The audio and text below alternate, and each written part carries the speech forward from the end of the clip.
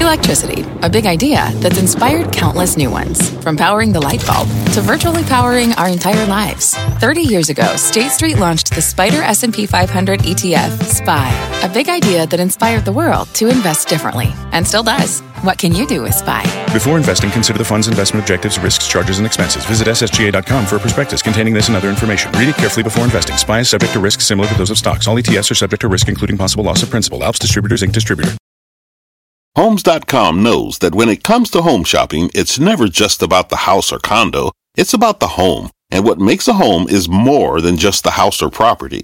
It's the location and neighborhood. If you have kids, it's also schools, nearby parks, and transportation options. That's why Homes.com goes above and beyond to bring home shoppers the in-depth information they need to find the right home. And when I say in-depth, I'm talking deep. Each listing features comprehensive information about the neighborhood, complete with a video guide. They also have details about local schools with test scores, state rankings, and student-to-teacher ratio. They even have an agent directory with the sales history of each agent. So when it comes to finding a home, not just a house, this is everything you need to know, all in one place. Homes.com. We've done your homework. My mission is simple: to make you money. I'm here to level the playing field for all investors. There's always a bull market somewhere, and I promise to help you find it. Mad Money starts now. Hey, I'm Kramer. Welcome to Mad Money. Welcome to Kramer America. Other people want to make friends. I'm just trying to make some money my job. Not just to entertain you, but to educate and teach you. So call me at 1-800-743-CBC or tweet me at Jim Kramer. All right, how are we going to know when this pain is over? After a day where we opened down, sharply down, and then had a sharp rally up, Dow ultimately gaining 108 points, S&P advancing 0.33%, NASDAQ inching up 0.01%. I think we got to consider what makes for a sustainable bottom, as opposed to a failed bottom that leads to still one more leg down. And that is the real conundrum of this market. Remember, most stocks are in a bear phase here. Notice I didn't say all stocks, just most. For example, if you're in recession-proof stocks and they deliver surprising upside numbers, those stocks go up and then up and then up each time. Some analysts raises their price target, they go up. I mean, I can't believe how well Johnson & Johnson is behaving. Clorox is a sensational company, a sensational stock. Like J&J is incredibly well run, and it's hit an all-time high today. PepsiCo got hammered when the company reported, but as it sorted through the earnings period, we now know that the same news that laid the stock low has brought it right back up. Procter & Gamble, Coca-Cola, they refuse to quit. They ain't in no bear market. And then there's the greatest story of all time, Verizon. Verizon? Well, it's got a decent balance sheet, 3.97% yield, no international exposure, no tariffs or anything else that has anything to do with the government, except for maybe the government allows Sprint to merge with T-Mobile, which will ultimately allow all the wireless companies to raise their prices. As a consumer, I'd much prefer we have real antitrust enforcement. But if you own some Verizon, you can profit from the industry's anti-competitive behavior. Those slowdown stocks are the chosen ones. They can rally on bad days and rally on good days. Sometimes I think I think they're kind of like that David Blaine's levitating them. In this market, they're as close as it gets to bulletproof, even though their valuations have gotten very, very stretched. It's the David Blaine bull market. Now, why do the recession names keep climbing? Because big money's generally bearish, but it doesn't want to leave the table. So when these fund managers finish selling everything that's not working, they buy the recessionistas, because these are the only stocks that perform well during a slowdown. Big money knows that when they buy most stocks here, they're fighting the Fed and they're fighting the president. That's just too hard for most of them. They'd rather just go own Clorox, buy Verizon. Now, what about the other side of the trade? How can you recognize when the bear market and the rest of the stocks is over? Okay, well, let's talk about Apple. This stock is front and center in the tortured market that none dare call bear, except for, well, me. I want you to listen to Apple, which you know I believe you should own, not trade. I want you to listen about how it fell to grace. Losing 25% of its value in less than 2 months. $200 billion vanished. Gone. I can't find it. Anyone seen it? Anyone seen the $200 billion? No. See, there you go. Okay. Apple came in. What'd I tell you? Apple came into October with a full head of steam. In fact, it hit an all-time high of $233 on October 3rd. The slide began the next day, not coincidentally, the day that Vice President Pence changed our policy toward China from simple trade war to something a lot more bellicose.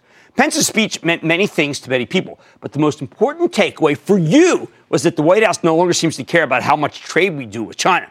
Worse, Pence made it clear that there will be consequences for companies that do a lot of manufacturing in the People's Republic when they could be doing it here in America.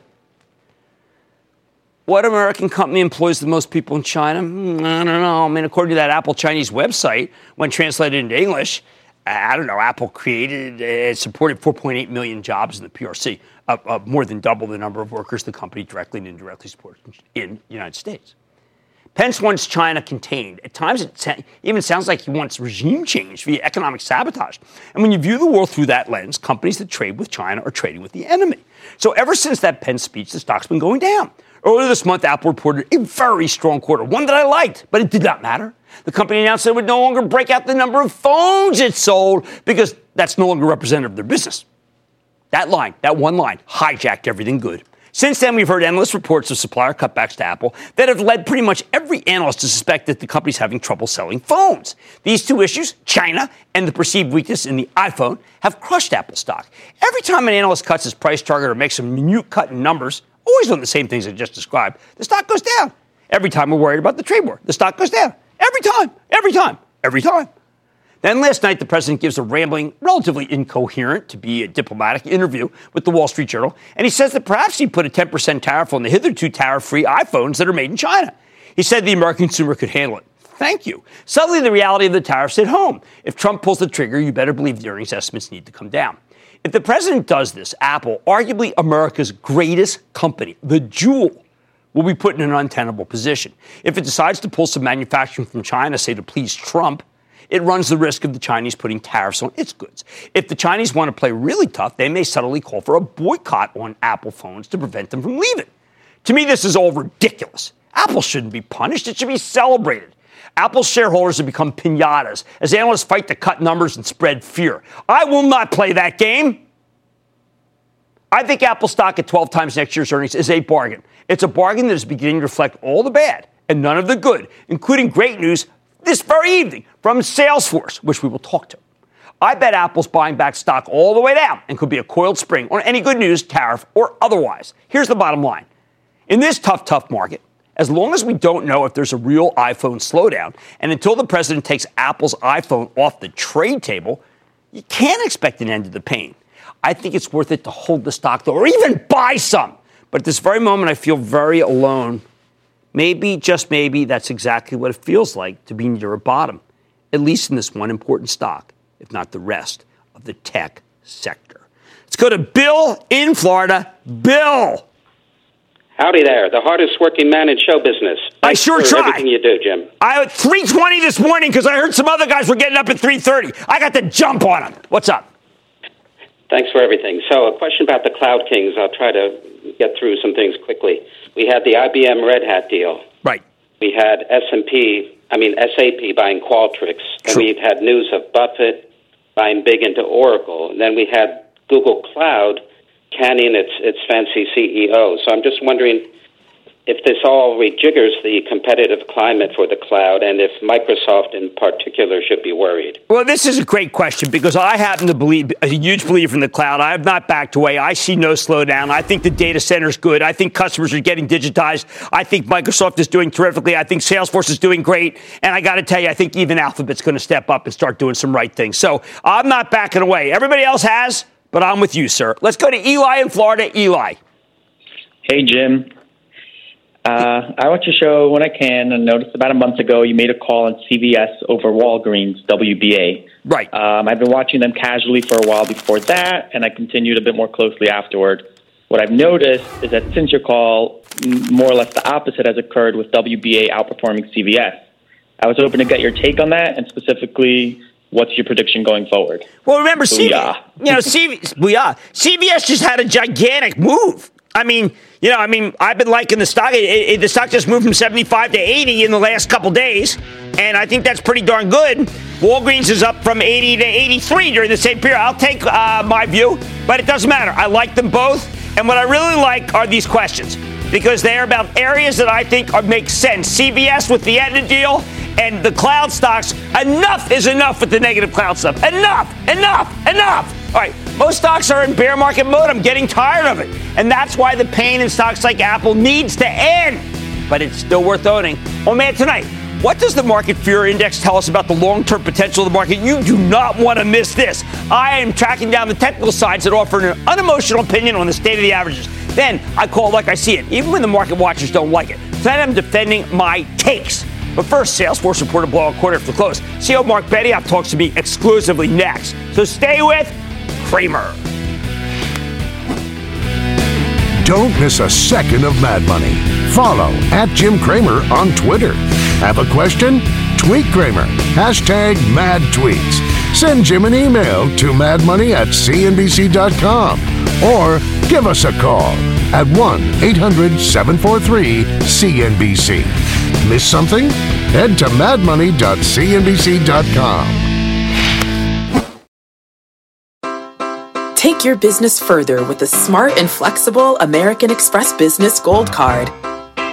You can earn 4 times points on your top 2 eligible spending categories every month, like transit, U.S. restaurants, and gas stations. That's the powerful backing of American Express. 4 times points on up to $150,000 in purchases per year. Terms apply. Learn more at americanexpress.com/business gold card. Fact. Running a business is not getting easier on your wallet. With higher expenses on materials, employees, distribution, and borrowing, everything costs more. Also a fact. Smart businesses are reducing costs and headaches by graduating to NetSuite by Oracle. NetSuite is the #1 cloud financial system, bringing accounting, financial management, inventory, and HR into one platform and one source of truth. With NetSuite, you reduce IT costs because NetSuite lives in the cloud with no hardware required, accessed from anywhere. You can cut the cost of maintaining multiple systems because you've got one unified business management suite. You improve efficiency by bringing all your major business processes into one platform, slashing manual tasks and errors. Over 37,000 companies have already made the move. See how you'll profit with NetSuite, and then you can think of all the ways you could be spending the money you save. Company retreat in Malibu, anyone? By popular demand, NetSuite is offering a one-of-a-kind flexible financing program for a few more weeks. Head to netsuite.com to start saving.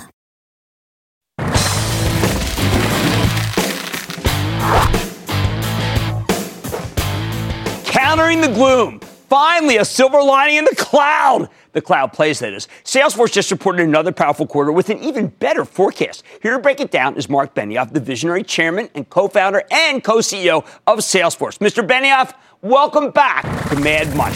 Mark, it's good to see you. It looks like that the fears that a lot of people had that maybe this was going to be the big shortfall, the guidance cut, they didn't come true, did they?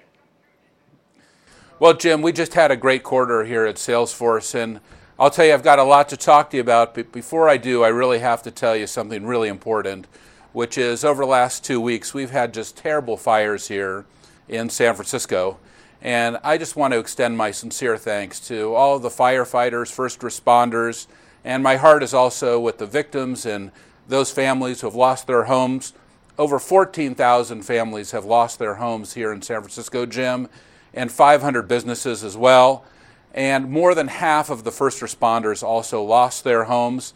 At this time of the year, I want everyone to know that they have our sincere gratitude, and our hearts remain with all those who have had such a terrible suffering over the last 2 weeks here at San Francisco. And how do we help? With the fires. How do we help? Jim, we're giving $2 million today to the victim recovery funds, including the North Valley Community Foundation, and we'd love to encourage others to go ahead and please give to these families who have lost so much. And we will do that. Thank you for letting me say that. And we will do that, absolutely, of course, because that is you. And that's one of the reasons why we've come to expect Salesforce to get the finest people in the country, because that's your top priority. The numbers here are a bit stunning in the sense that you're really still talking about beating numbers by hundreds of millions of dollars, even when people did not expect this to be an important quarter because so many people are worried about a worldwide slowdown. I don't see a slowdown around the globe. As a matter of fact, I see an acceleration, particularly in Europe. Jim, we see hitting our big goal, which is $22 to $23 billion in revenue within 2 fiscal years by fiscal year 22. And to now tighten that up, here we are, we're giving fiscal year 20 guidance for the first time at $16 billion. We are really excited. Salesforce remains the fastest growing enterprise software company of all time. That's incredible. Now, for instance, I'm looking at the numbers I compiled for what you could do for fiscal fourth quarter 2019 guidance next quarter. You blew the revenues away in terms of what you gave a forecast. But everyone's focused initially. It was a great quarter. I mean, Jim, these revenue numbers are incredible, wouldn't you say? It's way beyond our expectations for the quarter. Right. It's awesome. Well, I'm saying that people should be focused on the revenues because that's how I gauge your strength. Well, you can see we had a great quarter. The third quarter was phenomenal. You see we're giving phenomenal guidance for the fourth quarter, and I hope, certainly we're all praying and hoping to improve on that, by the way. And now we can see a strong fiscal year ahead in fiscal year 20 as well. I don't think the company has ever been stronger or been in a better position. And the reason why is every company that we're dealing with is going through a huge digital transformation. And every digital transformation, Jim, begins and ends with the customer. And you just look at one of the largest deals we did this quarter is a 9-figure deal with one of the largest banks in the world, and they're just rebuilding how they deal with their customers. That's an amazing story for us, just to see everybody go through this transformation. A 9-figure deal would mean basically that they're redoing everything that is customer-facing? Everything that is customer-facing for one of the top 5 financial institutions in the world. And another one that I can give you the actual name for is doing something just as exciting as Citibank. And Michael has done a fantastic job as CEO of Citi. We've been working on the retail transformation there. And this quarter, they opened the door for us, and now we're doing the wealth transformation as well. We couldn't be more excited about everything that Citibank is doing. Okay, that's Michael Corbat as the CEO. So I think there's people who are trying to understand the enthusiasm that, I've had for your stock since it was at $8. They're trying to figure out, okay, well, why does Citi need Einstein Analytics? Why do they need a marketing cloud? I mean, it's just a bank. Well, every company is transforming their relationship with their customer. And we're going from a world where if you don't have a digital one-on-one relationship with your customer, you're just not going to be that successful. And you can look at some of the huge successes that we've had in the quarter. And I've got some great stories to tell you, Jim. But, one of the stories that I love is Uber. Of course, we've all called our Uber. Well, Uber has a tremendous need to have a relationship not only with you, the consumer, but also with the driver, their own internal operations. That's been an exciting story with us. And as we've been able to improve our relationship with Dara and other executives in the company, we've seen them really transform their relationships with their customers. All right, so I know you guys have a lot of partnerships. Last time I saw you was out there, we were very excited about the Apple partnership. Does that produce results, or is that a 2-3 year transformation? Apple has been a great opportunity for us. We've worked on that for so long. Of course, we all use our Apple products all the time at Salesforce. Now we have a strategic alliance with Apple. We're encouraging our customers to do what we do, which is take their information on the road. All of our products work natively now on iOS. We have the ability to automate every enterprise around that incredible platform, and we see customers doing that. I'll tell you a great story during the quarter, Jim, was ServiceMaster. This is a company that has a lot of brands, but you might know some of them like Terminix and others. This is a huge field service operation, but it's also the integration of their call center, their contact center. They're trying to build a 360-degree view of the customer. So, of course, you're working with their technicians in the field. They need to have a strong institutional memory view back in headquarters. That's a digital transformation that is so exciting for so many companies where they protect their homes. Well, I got to ask you, there is a sense on Wall Street, very different from when we were out there, frankly, that the whole customer relations management, that also the data center, all the analytics have slowed, that the transformation has slowed. How is that disconnect possible? Well, you can look in all the CRM companies. I mean, we're the largest and most important CRM company in the world. We're number one in CRM by market share and revenue, and by, as you can see, again, by revenue growth. But look, it's a big industry, and all the players are doing well because every company is going through this customer transformation. Who's not going through a customer transformation? And everywhere I go in the world, this is happening, and it's been going on, and it's not going to stop anytime soon. And you said it right. It's about sales, it's about service, it's about marketing, it's about commerce, it's about analytics, it's about applications, it's about building community. Or in the case of one of a great customer that we have, DuPont, it's about integration. And we have this fantastic acquisition this year, MuleSoft. Right. and, the ability to integrate everything together. This is so important for so many of our customers. No, I know you're working with Ed Breen to make that happen over the three-way split. One last thing. Great executive, Ed Breen. He's fabulous. Any sense that we've had Tim Cook call for regulation? You've been at the vanguard of saying that perhaps Facebook has not been as customer-centric. Is there any way they can redeem themselves? Do they need a big change? Do they need someone at the top or chairman who understands the importance of the customer as opposed to the data? Well, Jim, you know that every company has to hold themselves to a new level of trust. And if your brand is not about trust, you're going to have customer issues. And you can see that in that brand, but you can also see their executives are walking back out, employees are walking out. And that happens with a lot of companies in tech right now. We've had a lot of walkouts this quarter, Jim. Mm-hmm. And the reason why is because it's kind of a message to the executives. It's time to transform. And let me tell you why that is. Because in technology over the last 2 decades, the most important thing has been the idea. That is, the best idea wins. That has been what gets you funded. That's how you grow your company. That's been your highest value. The best idea wins. No longer true. The current highest value is trust. And if trust is not your highest value, if the most important thing to you and your company is not trust, you need to look again. And that's what's happening with these companies today. Well, I think trust also is good for business, as well as being good for the soul. Absolutely. Thank you, Jim. I totally appreciate that. Chairman and co-CEO of Salesforce with a very big guide up. Happy holidays. Same to you, Mark. And let's remember what he said about the firefighters, first responders in the city. They cannot be left to just their own devices. Thank you, Mark Benioff. What a quarter. Mad Money's back after the break. When you're hiring, the best way to search for a candidate isn't to search at all. Don't search, match with Indeed. Indeed is your matching and hiring platform with over 350 million global monthly visitors, according to Indeed data, and a matching engine that helps you find quality candidates fast. Use Indeed for scheduling, screening, and messaging to connect with candidates faster. Plus, 93% of employers agree Indeed delivers the highest quality matches compared to other job sites, according to a recent Indeed survey. Leveraging over 140 million qualifications and preferences every day, Indeed's matching engine is constantly learning from your preferences. Join more than 3.5 million businesses worldwide that use Indeed. Listeners of this show will get a $75 sponsored job credit to get your jobs more visibility at Indeed.com/madmoney. Just go to Indeed.com/madmoney right now and support this show by saying you heard about Indeed on this podcast. Indeed.com/madmoney. Terms and conditions apply. Need to hire? You need Indeed.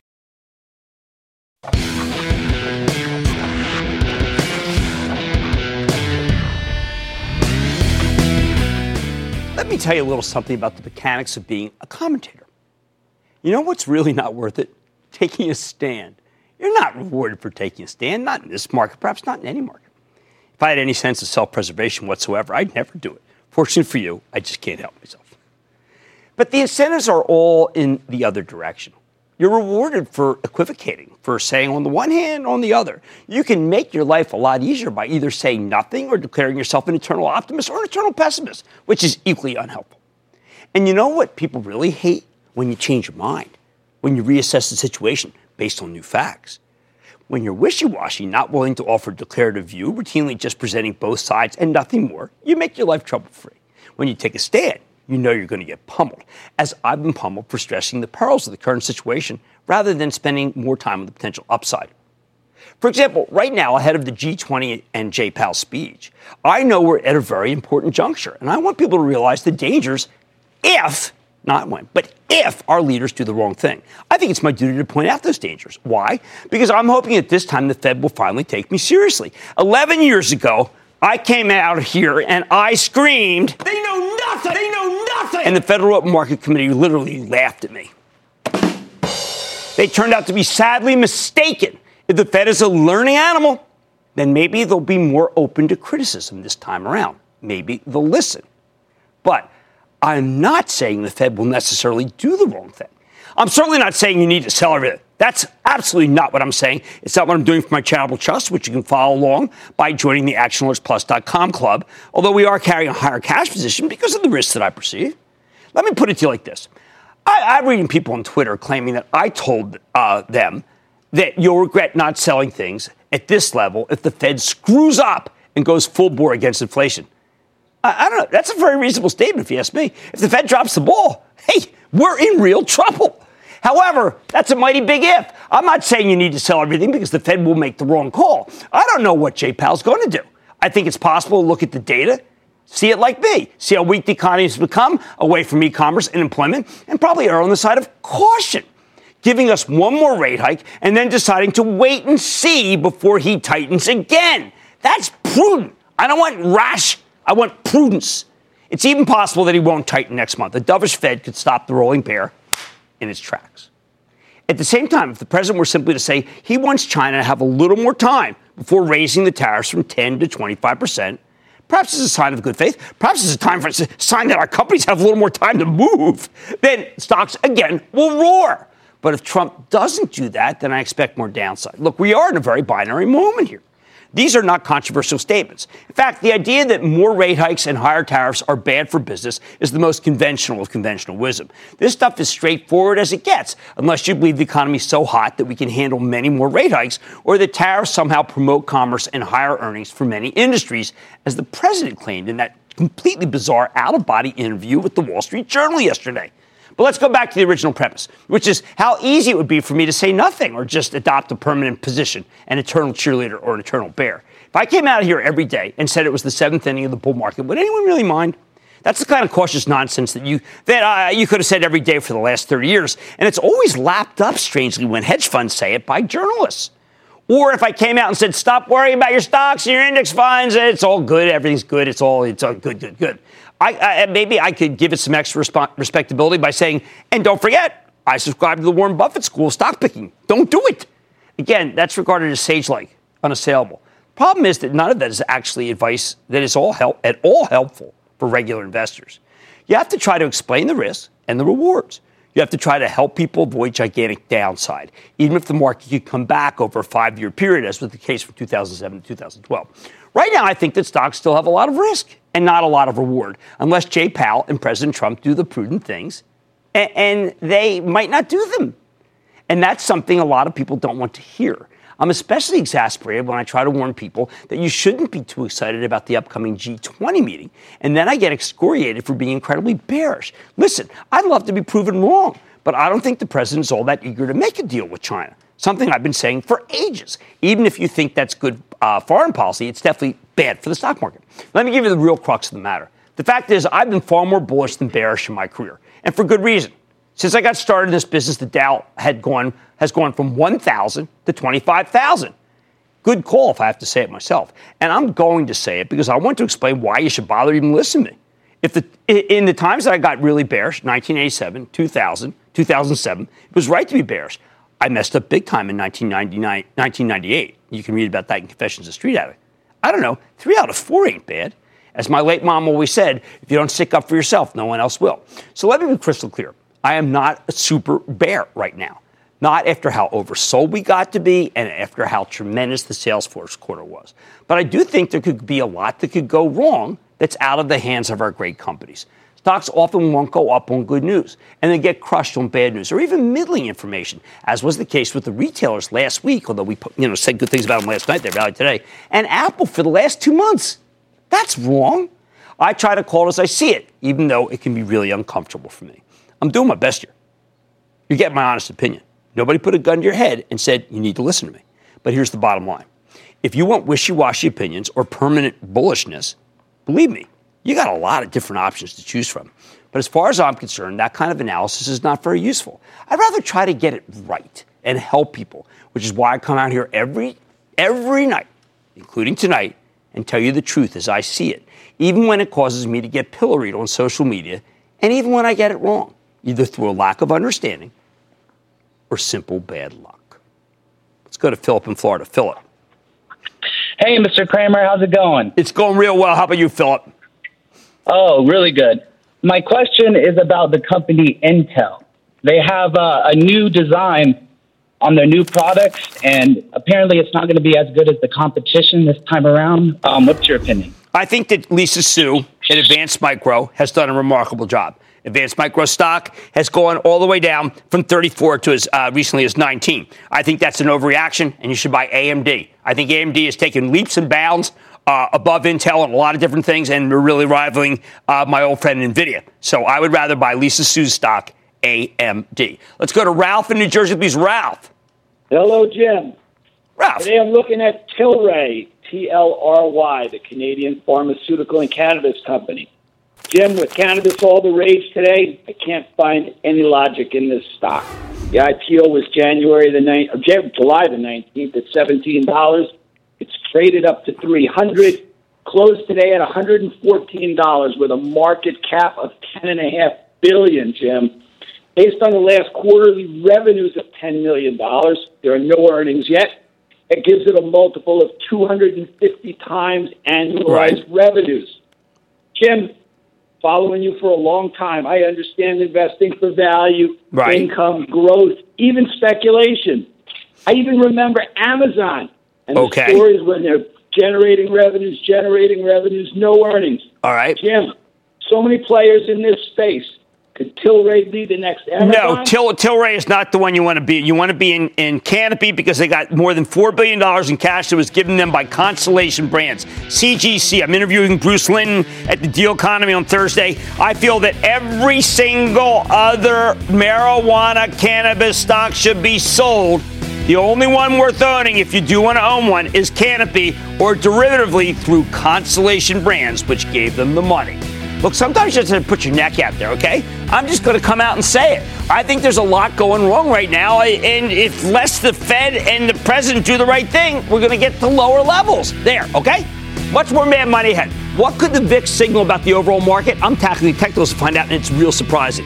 Then, what Constellation Brands, Canada Goose, and Five Below can tell us about long and short-term potential in this market. And all your calls rapid fire in tonight's edition of the Lightning Round. So stay with Cramer.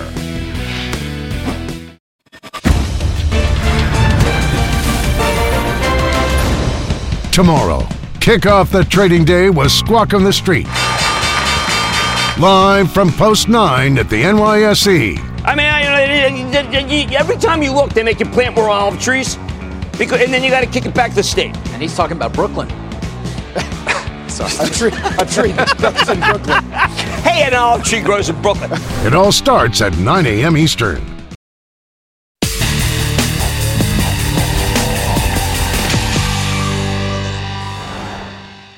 We've had moments in this bear market where suddenly everything looked like it, well, maybe it was going to be okay. On October 16th, the averages rallied like crazy, Dow gaining nearly 550 points, and there was a widespread sense that at last the pain might be over. But I thought that might be a little too optimistic. So we checked in with our resident volatility expert, Mark Sebastian. He is a brilliant technician. He's the founder of OptionPit.com, as well as being my colleague at RealMoney.com, and is fun to read. And he told us, no way, expect more downside. Boy, was that a good call. So after yesterday's bounce, I figured, why not go back to him? He's the source here because the CBOE Volatility Index, also known as the VIX for short, or the fear gauge, because it does such a good job of measuring the overall level of panic in the stock market, is something that this man, well, let's just say he knows it better than anyone I've ever seen. And what does he see? What does Sebastian see? Let's start by taking a look at this pair of charts. The S&P 500 and the volatility index over the past 4 months. This is so telling. It's incredible. Remember, historically, the VIX and the S&P are supposed to be trading in opposite directions. The VIX works by measuring the implied volatility of S&P 500 options over the next month. In plain English, institutional investors like to buy puts and calls as a kind of insurance against wild swings in the market. So when they expect a lot of volatility, the price of that insurance goes up. When they expect less volatility, the price of insurance goes down. That's what makes the VIX such a good tell of what's about to occur. Now, on October 11th, when the meltdown had really gotten going, Sebastian points out that the volatility index peaked at just under 29 intraday. Then on October 24th, even as the stock market continued to decline, the VIX made a lower high, peaking at just under 28 intraday. That's huge for Sebastian. When the VIX and the S&P start moving in the same direction, it's often a sign that a big move is ready to change directions, even if the change is only temporary. So when the S&P makes a lower low, but the VIX fails to make a higher high, Sebastian tends to take a sign that a bottom may be at hand. Sure enough, that same day, the S&P made its lowest low yet. Okay, there it goes. The VIX once again failed to make the higher high. And suddenly the market caught fire with a massive rebound. For the next week, it seemed like the situation had stabilized.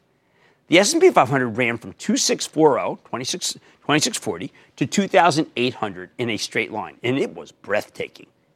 Meanwhile, the volatility index was behaving itself, tanking all the way down to 16, as it should, okay? That's exactly what it should happen as the level of fear receded. Of course, it turns out the fear was justified because the averages peaked again on November 7th, and the stocks went right back down in a hideous rout that lasted until yesterday's bounce. And who knows, maybe the bounce is temporary, maybe not. Well, let's take a look at the second pair of charts. It's the same pictures of the S&P and the volatility index with a different emphasis. Because Sebastian's noted something interesting about the latest leg of the bear market. Based on the action in the VIX, there has been very little panic. As the S&P plummeted once again, the VIX pretty much traded sideways. In short, as stocks were steadily going lower, one of the worst breakdowns in years, the fear index barely reacted. To Sebastian, that suggests that the decline was not driven by panic. If anything, it was kind of expected. Just days ago, the S&P reached its lowest level since early February. Okay, here we go. Do you know that the VIX was barely over 20? Remember, it shot up to 28 when we fell off a cliff in October. What gives here? Does this mean that the volatility index is broken? Has the fear gauge stopped working? Sebastian thinks it's simpler than that. Markets can indeed fall without the VIX rallying, albeit only for short periods of time.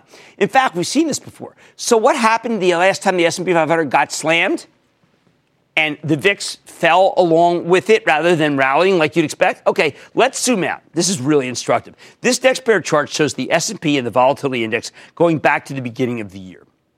Remember how the averages fell apart starting in January, beginning with the tariffs and the hideous meltdown in February that was actually trading off the VIX. You'll notice there was a nice bounce in late February. Okay, got a nice bounce in this is the SPX, late February and early March, but then we quickly went back into sell-off mode, giving up all those gains. But look at the VIX. Isn't this interesting? Spikes above 35 during the first phase of the climb. Then during the second breakdown in late March, it only ticks up to the low 20s. To Sebastian, this looks like a lot like what we've just seen in the past couple of months. During the first leg of the decline, now switched directions in October, the VIX went crazy, okay? But during the second leg down in November, the VIX just shrugged, didn't do anything. Why does this matter? Because when the VIX and the S&P start behaving like this, Sebastian says it's almost always a sign that the stock market is actually trying to find a bottom. Wouldn't that be something? Here's how it works. In October, the meltdown took us by surprise and everyone freaked out. So traders bought protection in the form of put options on the S&P 500, and that's why the VIX surged. However, in the hideous decline last week, we really didn't see a ton of put buying. If anything, traders, have been selling their protection, both in the form of puts on the S&P and in the form of call options on the volatility index itself. Why does this make sense? Because as horrible as last week was, we've finally become jaded. I'm not saying we're jaded enough necessarily, but if you're going to get a sustainable bottom, even a short-term bounce, the bulls need to capitulate, and that's what he's saying happened last week. People need to give up. He's saying that's been happening for a month. One sign of capitulation, when the stock market gets crushed and traders aren't that surprised. The sell-off in October blindsided a lot of people. The sell-off in the last couple of weeks blindsided nobody. Even investors who thought we were ready to rally knew that there was another down leg possibility. Sebastian has one last pair of charts that's very instructive, too. This is the VIX on top of the SIBO VIX Volatility Index. If you can remember any calculus, think of the VIVIX as taking the derivative of the VIX. It shows you the expected volatility of the volatility index. And Sebastian says the action here is super bullish. Super bullish. Why? Because as the volatility index tried to creep higher, okay, here you're watching the top spot, over the last couple of weeks, the VIVIX has been in free fall. In other words, the money managers who are betting on the VIX itself, they believe volatility is going down, not up. And if the fear index is ready to go lower, Sebastian says that's an incredible sign. And it says, he's saying, listen, we could have a bottom at hand in the market. In fact, he thinks it's possible we may have already bottomed, just like we bottomed in April when the market sold off and the VIX did next to nothing. Bottom line, for what it's worth, these charts, as interpreted by Mark Sebastian, suggest that it's time to start doing some buying. He thinks you might not get another chance as good as this one for the rest of 2018. I don't know if he's right, but don't you find it heartening when you consider how right that Sebastian's been in the past? Maybe the VIX is signaling that the Fed might be in one and wait mode, one rate hike, and then wait and see. Or that the president may actually have something positive up his sleeve when he has dinner with the Chinese president this weekend. Stranger things have happened. And if they do, the bear might finally, at last, hibernate. Get Money's back after the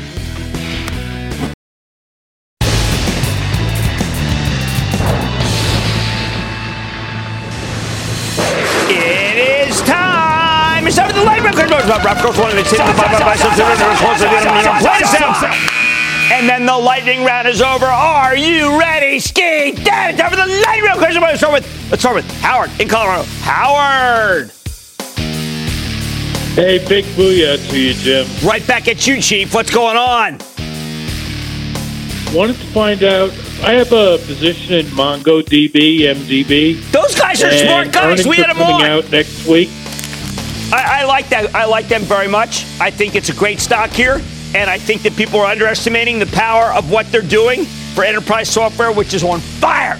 Let's go to Debbie in Arizona. Debbie.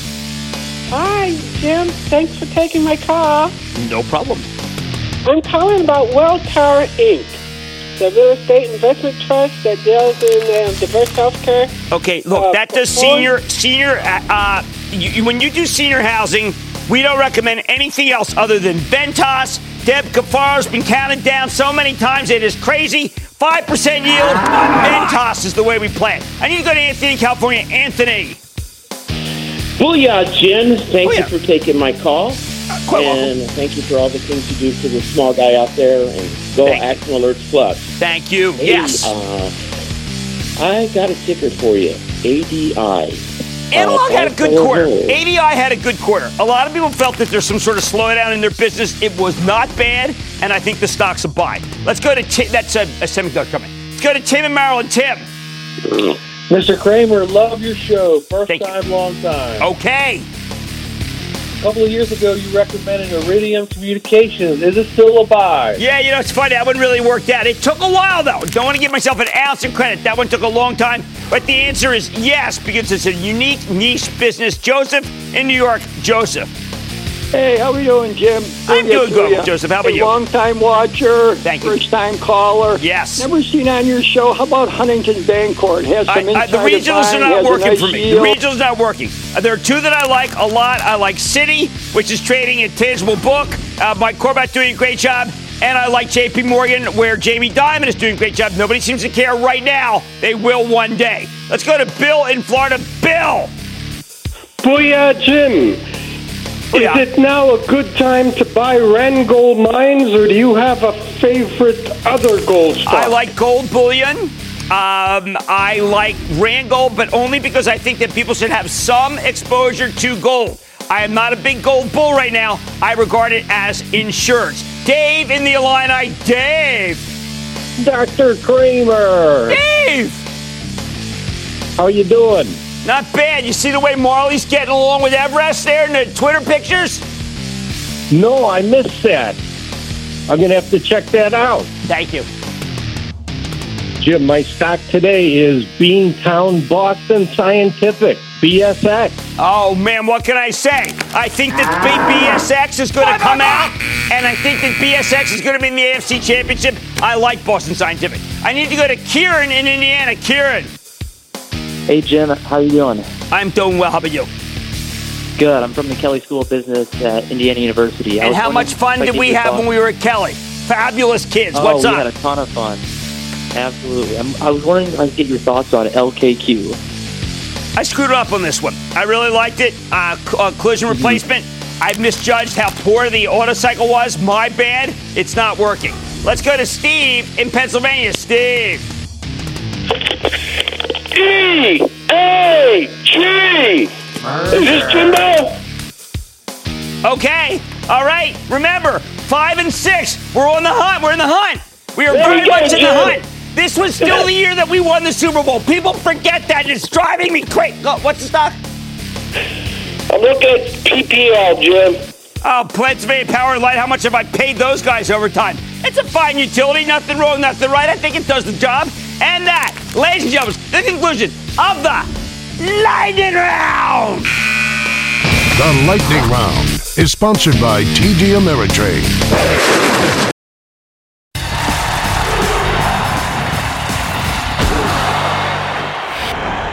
Long-term versus short-term. It's the oldest dilemma in the book.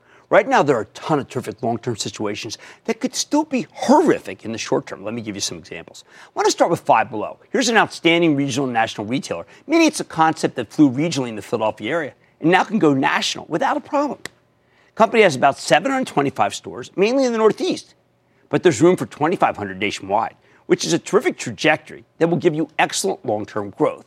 The stores have a treasure hunt feel, and the merchandise is, as they say, hand-picked, trend-right, and wow. They're putting up new locations like crazy. So what's the problem? Well, Five Below reports on December 5th. Let's say the president decides to let the tariffs go from 10 to 25%, the Chinese tariffs. Five Below sources a lot of merchandise from China. Would they have to go to 550 and below? So while we have this stock in the bullpen for the ActionAlertsPlus.com club, how can we not wait to see what happens with the tariffs and with the verbiage on the conference call? Next up, Canada Goose. It's just reported one of the biggest beats of the year, earning 46 cents. Wall Street was only looking for 26 cents. Management raised their revenue growth forecast from 20% to 30%. That's phenomenal.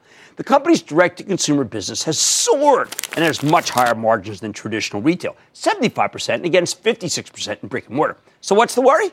This morning, shareholders, not the company, but shareholders, dumped 10 million shares at $65.15. Spot secondary, they call it. The stock was poorly placed, and it traded well below that price almost immediately, closed to $62.82. Will it matter longer term? I think not. This is a great concept, great execution. But don't you think that people will be worried that insiders are bailing? In this market, I bet that will be the narrative, not how there's a nice discount for a terrific piece of merchandise. Finally, there's Constellation Brands, the company behind Modelo, Corona, Victoria, and Pacifico. All fabulous sellers, by the way, at Bar San Miguel, my small plate restaurant in Brooklyn. It also has a great deal of premium wines. I just bought a whole valise of Prisoner this weekend. And if you're concerned marijuana is going to disrupt the alcohol business, Constellation's backing Canopy Growth, the biggest and best Canadian cannabis company. I'm looking forward to speaking to the CEO of Canopy, Bruce Linton, at the Deal Economy Conference on Thursday. But one thing is clear. They may be the only winner coming out of the Canadian legalization because they're the only player with the capital to exploit it, and you need a ton of money to do so. So what's my reluctance with Constellation now that the stock is down more than 40 points from its high? I think the market has turned on beer specifically and alcohol in general. Why? Because of disappointing sales at Anheuser-Busch InBev. The crazy thing, that's a competitor that I think is losing share to Constellation. But in a bear market, who the heck cares? People sell on good news. The last quarter was terrific. And on bad news, other companies in the beer business had bad quarters. These are the dilemmas I find every day. I am confident that longer term, Five Below will grow nationally and successfully. Canada Goose is the best apparel company out there at a discount. And the Constellation is the best way to play beer and bud. But if I tell you to buy them right here and they keep going down, I'll have stuck my neck out for nothing, at least right now. And if they go back up a year from now, who will remember or even care that I was right? So if you have the patience, if you're willing to accept some short-term pain in expectation of longer-term gain, I like Five Below, Canada Goose, and Constellation Brands here. If you can't handle the potential pain, though, those stocks may not be for you. Stick with Kramer.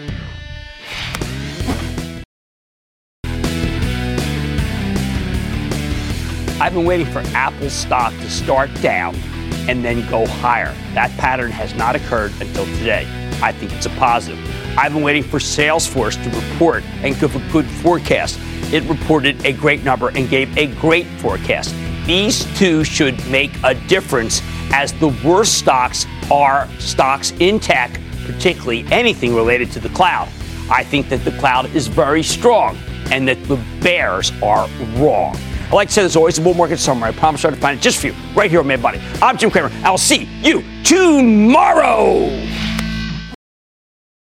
This podcast is supported by FedEx. Dear small and medium businesses, no one wants happy customers more than you do. So you need a business partner just like you. Like FedEx, who understands your passion for serving your customers because they have the same commitment towards you.